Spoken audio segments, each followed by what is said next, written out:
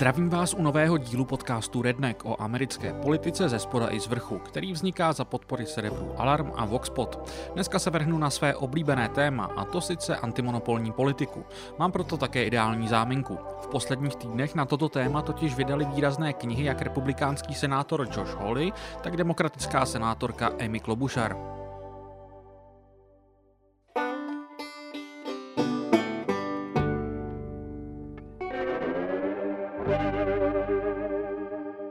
Obnovený zájem o antimonopolní politiku ve Spojených státech je něco, čemu jsem se za uplynulých několik let věnoval opravdu hodně. A tak je možná ku podivu, že jsem se tématu zatím podrobněji nevěnoval v Rednecku. Dnes to ale napravím. Záminkou mi proto jsou dvě nové knihy dvou senátorů z různých stran. Jednou je demokratka z Minnesoty Amy Klobuchar, která před několika týdny vydala knihu s prostým názvem Antitrust. Druhým je senátor za Missouri, kterého si můžete pamatovat z nedávného dílu, a je jím Josh Hawley. Hned z kraje se přiznám, že ani jednoho z těchto senátorů nemám příliš v lásce. K Joshi Hawleymu, jak se možná pamatujete ze zmíněného dílu, chovám značnou nedůvěru, co se týče upřímnosti jeho populistické masky. Víc to tu aktuálně rozebírat nebudu, jestli vás to zajímá, najděte si 44. díl. Amy Klobuchar je středová demokratka, která mě zvláštním ironickým způsobem fascinuje, mimo jiné skrze svoji pověst opravdu kruté nadřízené. Teď si nevzpomínám, jestli jsem tu historky o ní zmiňoval. Dle jedné měla na nějakého ze svých podřízených ve vzteku hodit sešívačku. Jindy měl v letadle asistent donést oběd v podobě salátu, ale zapomněl přinést příbor. Klobuchar ho prý měla seřvat a pak z kabelky vytáhnout hřeben a na truc šokovanému asistentovi začít pojídat salát pomocí něj. Rozhodně jsem tu loni v souvislosti s primárkami a viceprezidentským postem, na který prý byla letmo zvažována, zmiňovala její minulost poměrně tvrdé prokurátorky. Řekl bych, že možná ta je důvodem, proč nakonec nominaci neobdržela, ale vzhledem k tomu, že se viceprezidentkou právě stala jiná bývalá tvrdá prokurátorka, to tak asi nebude. Pojďme ale rovnou na knihy.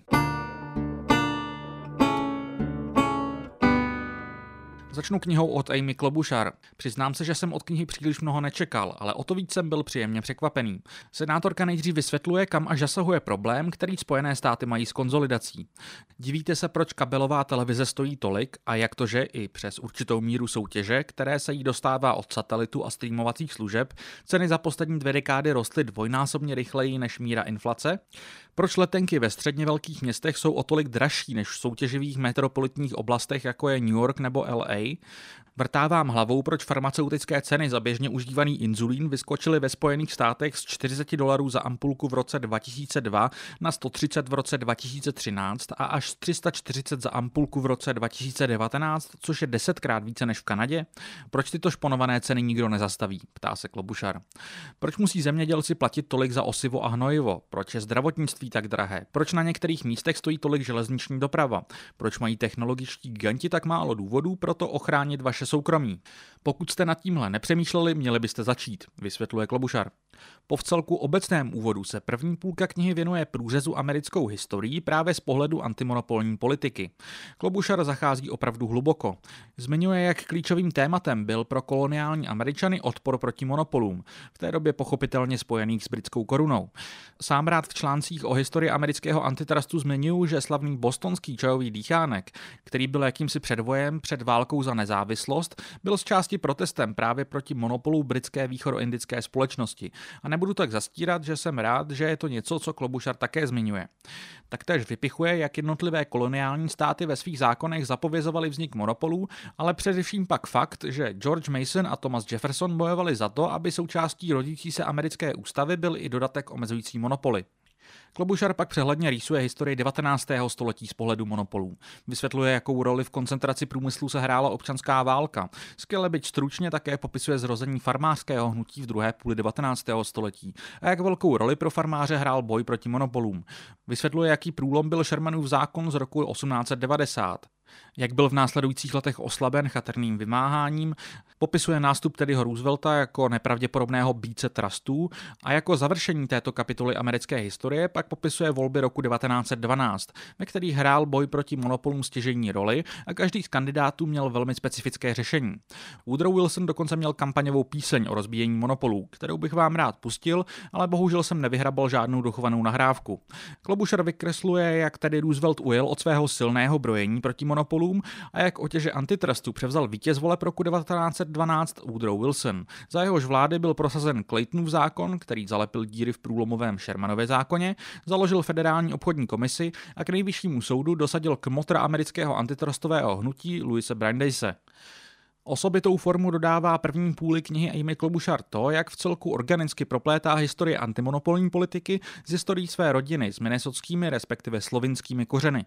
Dočtete se tu i barvité historky, jako to, že senátorčin dědeček Horník vyhloubil jámu na základy a sklep jejich rodinného domu pomocí dynamitu.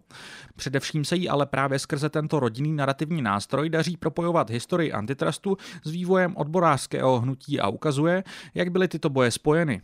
Význam tohoto spojení bych rád vypíchl, jelikož právě zmíněný Shermanův zákon byl používán především v poslední dekádě 19. století jako nástroj proti odborářské činnosti, a to i přesto, že jeho autor mnohokrát výslovně odporoval vůči tomu, aby byl jeho zákon takto používán. Osekaná kompromisní verze jeho zákona bohužel soudům tuto interpretaci umožňovala a tento problém do jisté míry vyřešil až právě Claytonův zákon. Pomyslným vrcholem této části knihy je právě administrativa Woodrowa Wilsona. Poté bohužel kniha trochu ztrácí dech. Roli, jakou po úvodních centralistických letech hrál antitrust ve vládě Franklina Roosevelta, zmiňuje Klobuchar jen velmi okrajově a ani zlaté éře amerického antitrustu v poválečných dekádách se příliš nevěnuje. Je to pravděpodobně tím, že se Klobuchar chtěla soustředit především na období od 70. let dál, které značí odliv antimonopolní politiky. Ten Klobuchar velmi správně přisuzuje vlivu, jaký měl profesor a Ronaldem Reaganem málem k nejvyššímu soudu prosazený Robert Bork.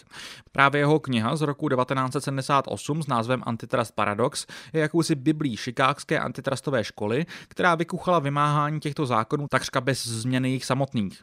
Tento obrat vysvětluje Klobuchar velmi srozumitelně.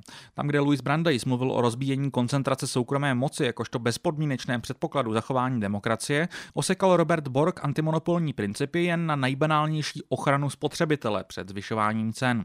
Klobuchar dokumentuje úpadek vymáhání během Reaganovy vlády i během následujících administrativ.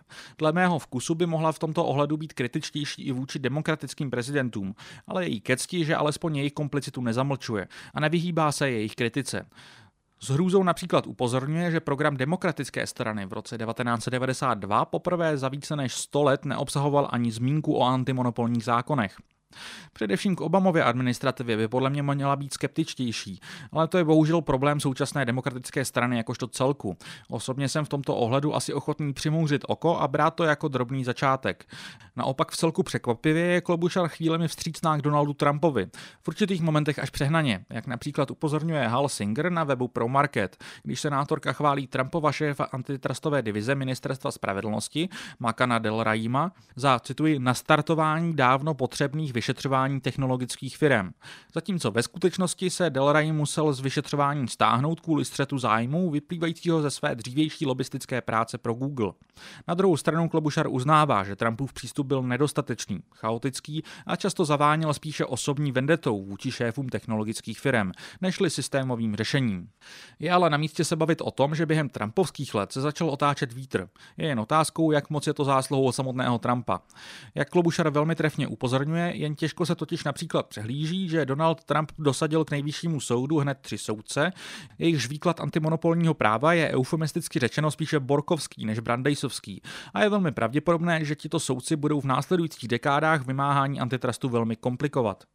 Osobně mě v této závěrečné fázi pobavil senátorčin návrh, že tak jako se při poslední finanční krizi mluvilo o bankách, které jsou takzvaně too big to fail, tedy příliš velké na to, abychom si mohli dovolit je nechat padnout, měli bychom se podle ní v současnosti bavit o tom, že některé konglomeráty jsou too big to succeed, tedy že, cituji Amy Klobuchar, jsou tu firmy, které narostly do takové velikosti a nashromáždily tolik moci, že ohrožují inovace, zmenšují možnost výběru pro spotřebitele, šponují ceny a představují výzvu pro samotnou existenci systému svobodného podnikání. Přes trochu divnou zmiňovanou mezeru v podobě jen velmi stručného pokrytí nejsilnějších antitrustových dekád je antimonopolní historie Spojených států v Klobuchařině podání velmi barvitá, rozhodně není jednostranná, nezahltí vás a je chvílemi i docela vtipná. Zmíněnou mezeru tu naštěstí v celku dobře pokrývají jiní autoři, které budu doporučovat v závěru dílu. Oproti těmto odbornějším knihám je ale minimálně první půlka knihy od Amy Klobuchar o poznání přístupnější a svižnější.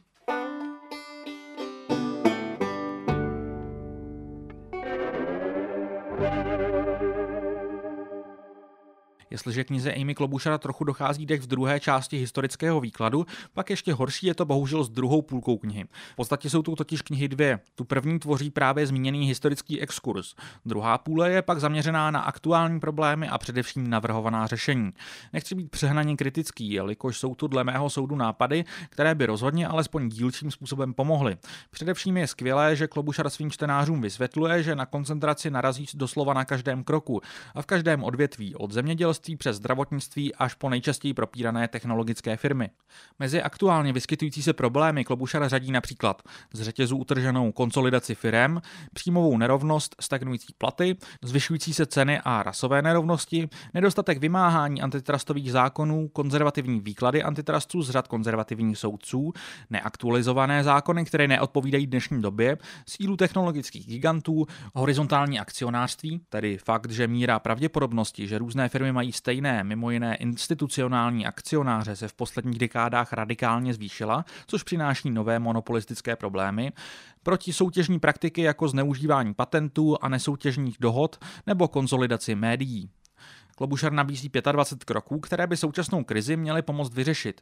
Hrstku velmi konkrétních a několik vcelku vágních.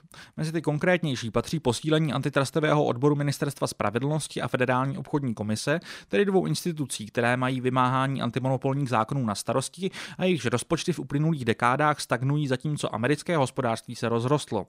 Klobuchar také navrhuje vyjasnit a zpřísnit právní standardy v oblasti antitrustu.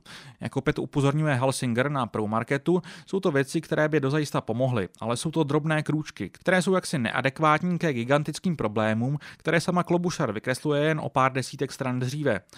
Pokud má daný soudce sklon k rozhodování v neprospěch antitrustového žalobce, už se nějaký způsob, jak případ sejmout, najde. Hraní si s důkazními standardy samo o sobě nezajistí jiný výsledek, varuje Singer. Pro mě osobně vlažnost senátorčných návrhů vystihují poslední dva body jejího seznamu. Číslo 24 zní: přestaňme používat slovo antitrust a začněme mluvit o soutěžní politice. Podle Klobuchara je antitrust odrazující a negativní slovo a navrhuje ho proto nahradit proaktivní soutěžní politikou, v originále competition policy. Možná má pravdu, jednak mi to ale přijde jako dost drobný detail, jednak moc nechápu, proč, jestliže to senátorce opravdu přijde tak důležité, pojmenovala svou knihu právě Antitrust. Ponechme stranou, jestli je sousloví soutěžní politika opravdu o tolik více sexy. Nebyl by ale právě název senátorčiny knihy ideálním vývěsním štítem, kde může změnu názvosloví započít? Ještě komičtěji ale vyznívá tento detail v kontextu dalšího, posledního 25. bodu. Vybudujme nové prosoutěžní hnutí, píše Klobuchar. Má bez pochyby pravdu, že bez hnutí s opravdu širokou základnou nemá současná antimonopolní renesance příliš mnoho šancí na úspěch. A opět nechci být příliš kritický, protože jak senátorčina práce v senátním antimonopolním výboru, tak aktuální kniha jsou cenné příspěvky do debaty, které mohou dílčím způsobem takové hnutí pomoct vybudovat. Stejně tak v tomto bodě Klobuchar vypočítává různé kroky, jako například typy na organizace, u kterých se o problematice mohou Američané dovzdělat, které jsou praktické. Nemůžu si ale pomoct a zařazení takhle vágního a aspiračního bodu, který by měl být explicitním cílem celé knihy, vedle slovíčkaření o pojmu antitrust, mi přijde vcelku příznačně zmatené. Vyplývá to částečně ze senátorčiny politické profilace. Je to přece jenom ideologicky vcelku opatrná středová politička ze středozápadu. Její kniha ale jde brát jako podaná ruka jak směrem k progresivnějším antitrustovým odborníkům i aktivistům a stejnou měrou k republikánům, kteří taktéž antimonopolní politiku znovu objevují, byť z jiných pozic. Jakou jinou roli by středová politička měla ideálně hrát než takovouto? A brána takto je kniha Antitrust pro mě vítaným přírůstkem do rozrůstající se antimonopolní knihovničky poslední dekády.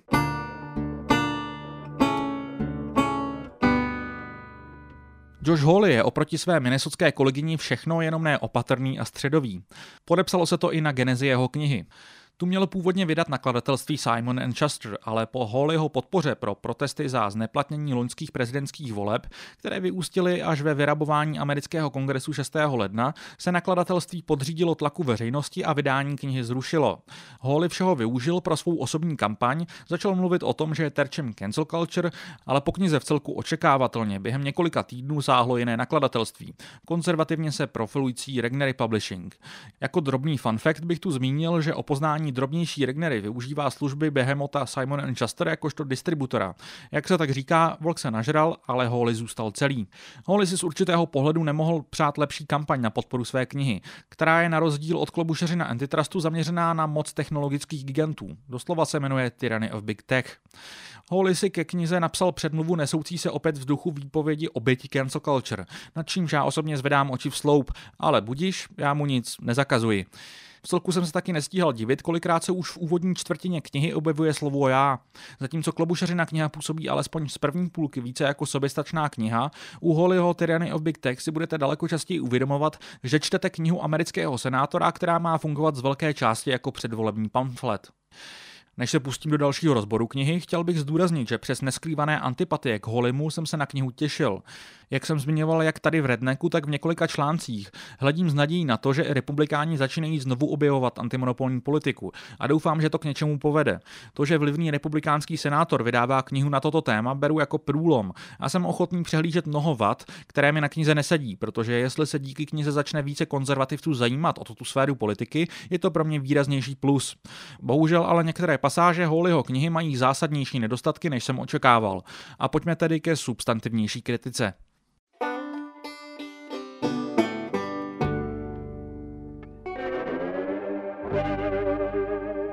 I Josh Hawley svou knihu uvádí historickým exkurzem, ale o dost osekanějším. Soustředí se především na osobu Teddyho Roosevelta.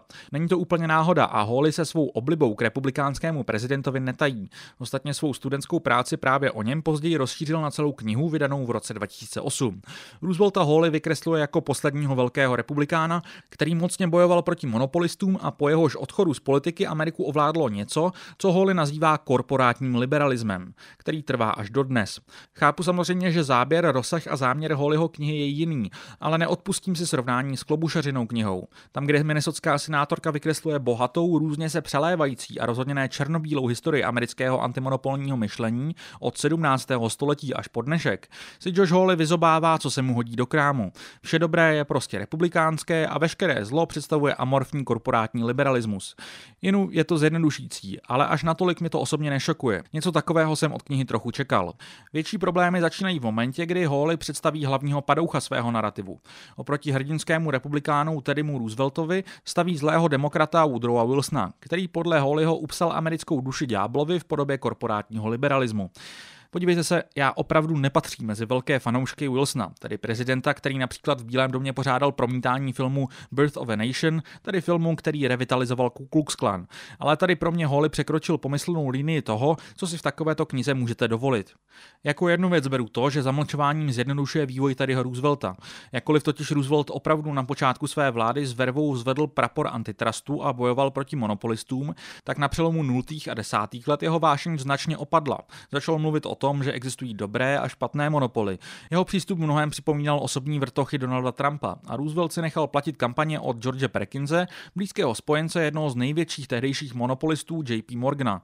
Ve volbách roku 1912 pak právě Roosevelt propagoval v rámci svého programu s názvem Nový nacionalismus do určité míry zakopání válečné sekery mezi federální vládou a trusty a nabízel jim kooperaci zastřešenou právě jeho případnou federální vládou. Jak ale říkám, to, že Hawley v zájmu vykreslení svého hrdiny zamlčuje nepohodlný kontext, bych ještě u takovéto knihy byl ochotný tolerovat. To, jak ale senátor nakládá s historií Woodrowa Wilsona, je opravdu nepřijatelné.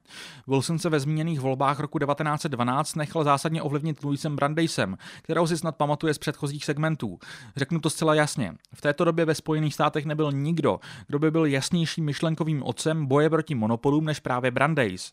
S přihlédnutím k jeho radám vyústila Wilsonova vláda ve zmíněný Claytonův zákon, o kterém Hawley píše, že zřídil Federální obchodní komisi FTC, což není pravda. FTC byla zřízena samostatným zákonem a to, že tento regulační úřad podává jako ústupek monopolistům, je prostě absolutně mimo. Tvrdit, že Claytonův zákon byl darem pro velký biznis, je jako tvrdit, že Violence Against Women Act byl darem pro muže, kteří bijí své ženy. Píše Gilad Edelman ve své recenzi na Hawleyho knihu pro časopis Wired. Hawley Claytonův zákon podává jako kodifikování statu quo, zatímco realita je taková, že tento zákon vystužil nedokonalý Shermanův zákon.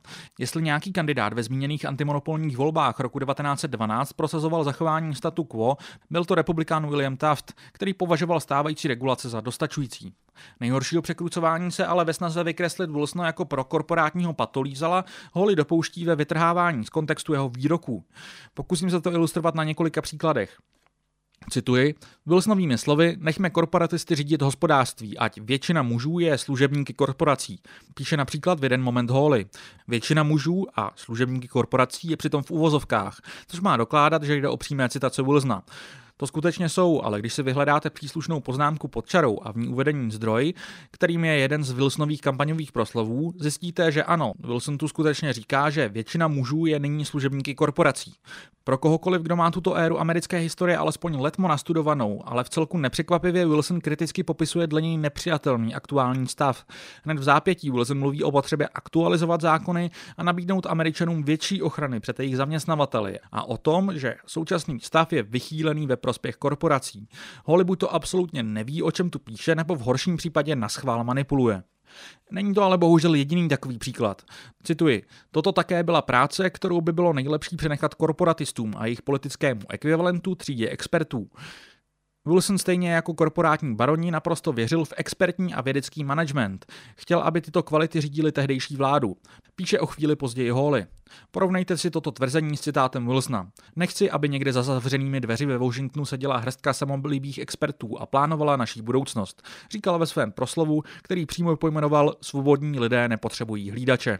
Příklad do třetice všeho manipulativního si vypůjčím opět z recenze časopisu Wired. V jeden moment Hawley uvádí další citát z jiného Wilsonova projevu. Existence velkého biznisu je bez pochyby z velké míry nutná a přirozená. Pro Hawleyho je to další doklad Wilsonovy povolnosti ve prospěch monopolistů. Když si opět přečtete celý zmíněný projev, ze kterého Hawley čerpá, zjistíte, že kontext je opět naprosto zásadně jiný. Cituji. Stavím se na tu stranu, na kterou by se měl stavět každý progresivec, s tím, že soukromé monopoly jsou neobhajitelné a netolerovatelné. Jsem ochoten tuto bitvu vybojovat a také vím jak, říkal Wilson v tomto projevu jen o chvíli později. Musíme zlomit partnerství mezi vládou a velkým biznesem, říkal tu také. Neodpustím si ještě jednu poznámku, protože se týká mé oblíbené farmářské aliance a populistické strany, ve kterou vyústila. Ty sice Hawley chválí jakožto záslužné bojovníky proti monopolům. O několik stránek později ale v celku nepochopitelně pranířuje Wilsona za to, že osekal ochranná cla s tím, že to uškodilo americkým výrobcům. O tom se samozřejmě jde bavit. Nicméně, kdyby Hawley skutečně znal americkou historii a historii populismu, věděl by, že osekání cel byl jeden ze stěžejních požadavků farmářské aliance. William Jennings Bryan, kterého podpora populistů vynesla až k prezidentské nominaci za demokraty, velmi brojil proti ctům republikána Williama McKinleyho s tím, že omezují přístup Američanů k levným výrobkům. Jak poznamenává Thomas Frank ve své loňské knize The People Know, kterou jsem tu několikrát doporučoval, američtí zemědělci byli historicky vzato většinou proti nejrůznějším clům, protože chtěli své produkty exportovat. Tímto bodem nechci říct nic jiného než to, že je celý příběh daleko mnohovrstevnatější, než jak ho Hawley vykládá. A rád bych věřil, že pouze nezná historii, ale ta četnost a stejná vychýlenost jeho nepřesností podle mě spíše nasvědčuje variantě, že alespoň částečně záměrně manipuluje. Další věc je, že po demonizaci Wilsona Hawleyho historický exkurs v podstatě končí. Nedozvíte se tu nic o tom, jak velkou roli hrál antitrust v pozdějších letech administrativy Franklina Roosevelta, ani o tom, jak republikánské vynášení do nebes myšlenek Roberta Borka během reaganovských let nastartovalo úpadek antimonopolní politiky. Obávám se opět, že je to alespoň částečně proto, že by to komplikovalo Hawleyho černobílý ideologický obrázek. Abych byl spravedlivý, Hawley uvádí, že to, co nazývá korporátním liberalismem, v posledních dekádách ovládlo vedení obou amerických stran. Daleko podstatnější je ale to, co neříká, a že z košaté americké antimonopolní historie vypuchuje pouze dva velké hrdiny, tedy ho Roosevelta a sebe.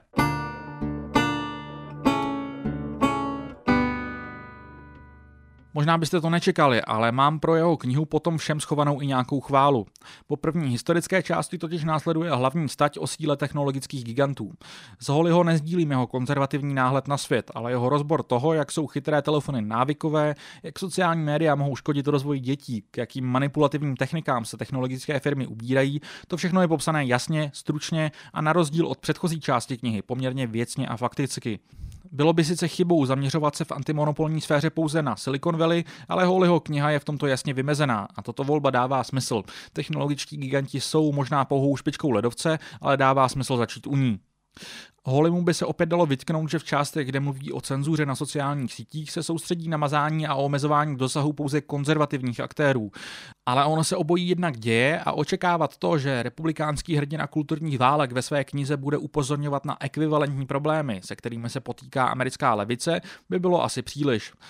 To, že by Hawley uvedl, že přes veškeré zásahy Big Techu jsou například na Facebooku dennodenně mezi nejsdílenějšími posty právě konzervativní média jako Fox News nebo Daily Caller, případně posty od Bena Shapira, by bylo asi také nad očekávání. V čem pak Hawley rozhodně předčí knihu své demokratické kolegyně, je kritika Obamovy administrativy v kontextu antimonopolní politiky, která je více než na místě.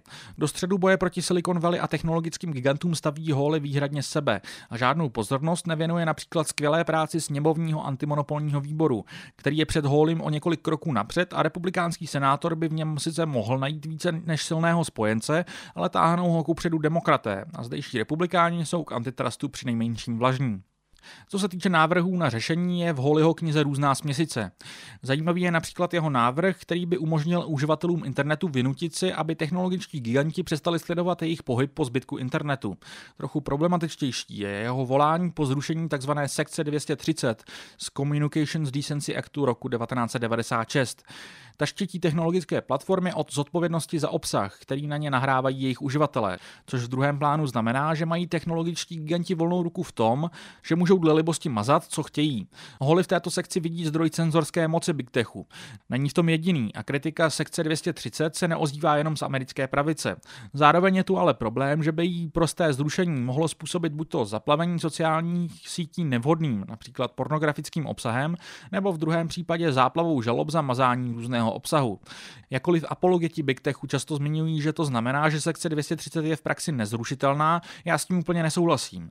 Dle mého zrušit jde, ale je nutné ji nahradit jinou formulací, která by byla adekvátnější k realitě dnešního internetu než zákon z roku 1996.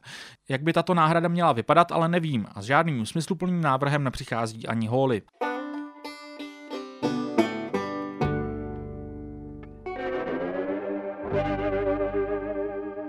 Abych na závěr shrnul dnešní dvojrecenzní díl, nemůžu popírat, že kniha od Amy Klobuchar ve mně zanechala hlubší a pozitivnější stopu. Mimo jiné proto, že nefunguje jen jako propagace konkrétního politika, ale více jako samostatné dílo. Přes veškerou kritiku ale nechci upozorňovat ani Hawleyho knihu.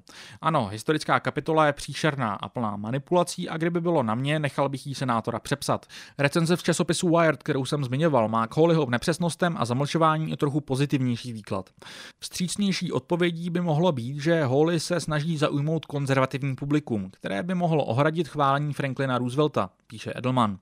Nevím, jestli tomu věřím, ale ta kniha tak každopádně jde brát. Pokud jste konzervativnější a když pomineme historickou pasáž, může Hawleyho kniha posloužit jako snesitelný úvod do problematiky. A za mě osobně stále platí, že pokud něco dostane víc konzervativců blíže k prosazování robustního antitrustu, tak jsem jedině rád. Jestli ale po Hawleyho knize sáhnete, přečtěte si minimálně o Wilsonovi i něco od někoho jiného. Třeba od Amy Klobuchar. Ale ani poté bych nesáhl jako první. Pokud tématu nechcete věnovat příliš mnoho času, doporučil bych vám buď to Curse of Bigness od Tima Wu, nebo loňskou Break 'em Up od Zephyr Teachout. Pokud vás zajímá detailně uplynulé století, které i Klobuchar trochu přeskakuje, nejlepší je předloňská kniha Goliath od Matthewa Stollera. Pokud tíhnete ideologicky více doprava, tak v tom případě vám asi bude nejvíce konvenovat loňská Liberty from All Masters od Barryho Lyna, čímž neříkám, že to není vhodná kniha i pro levičáky. Barry Lynn je ostatně tak trochu kmotrem aktuální antimonopolní renesance. Také bych rád znovu zmínil loňskou knihu Monopolized od Davida Diana, která vám může dodat trochu detailnější a konkrétnější kontury na první pohled trochu abstraktní téma antitrustu. Pokud vás zajímá více čistě o aspektu technologických gigantů, před pár lety vyšly skvělé World Without Mind od Franklina Foera anebo Move Fast and Break Things od Jonathana Taplina.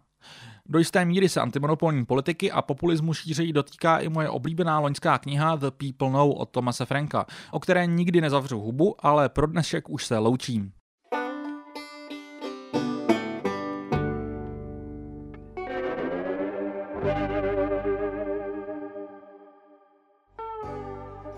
Na závěr bych vás chtěl vyzvat, abyste se přihlásili k odběru mého Substacku, který najdete na adrese redneck.substack.com. Tam mi můžete psát feedback, což můžete udělat stále i na facebookové stránce podcastu, kterou najdete pod zkratkou RDNCK, nebo na mailu schneider@a2.cz. Substack tohoto podcastu je zároveň nejpřímočařejším způsobem, jak mě můžete podpořit, ale stále platí, že by tento podcast nevznikal bez podpory Alarmu a Voxpotu, a proto prosím nepřestávejte podporovat ani tyto servery. Přispět na jejich chod můžete přímo na jejich webech na advalarm.cz a voxpot.cz. K odběru tohoto podcastu se můžete přihlásit na Soundcloudu, Spotify, Apple Podcast nebo například Player FM. Zatím se tedy loučím a těším se zase příště.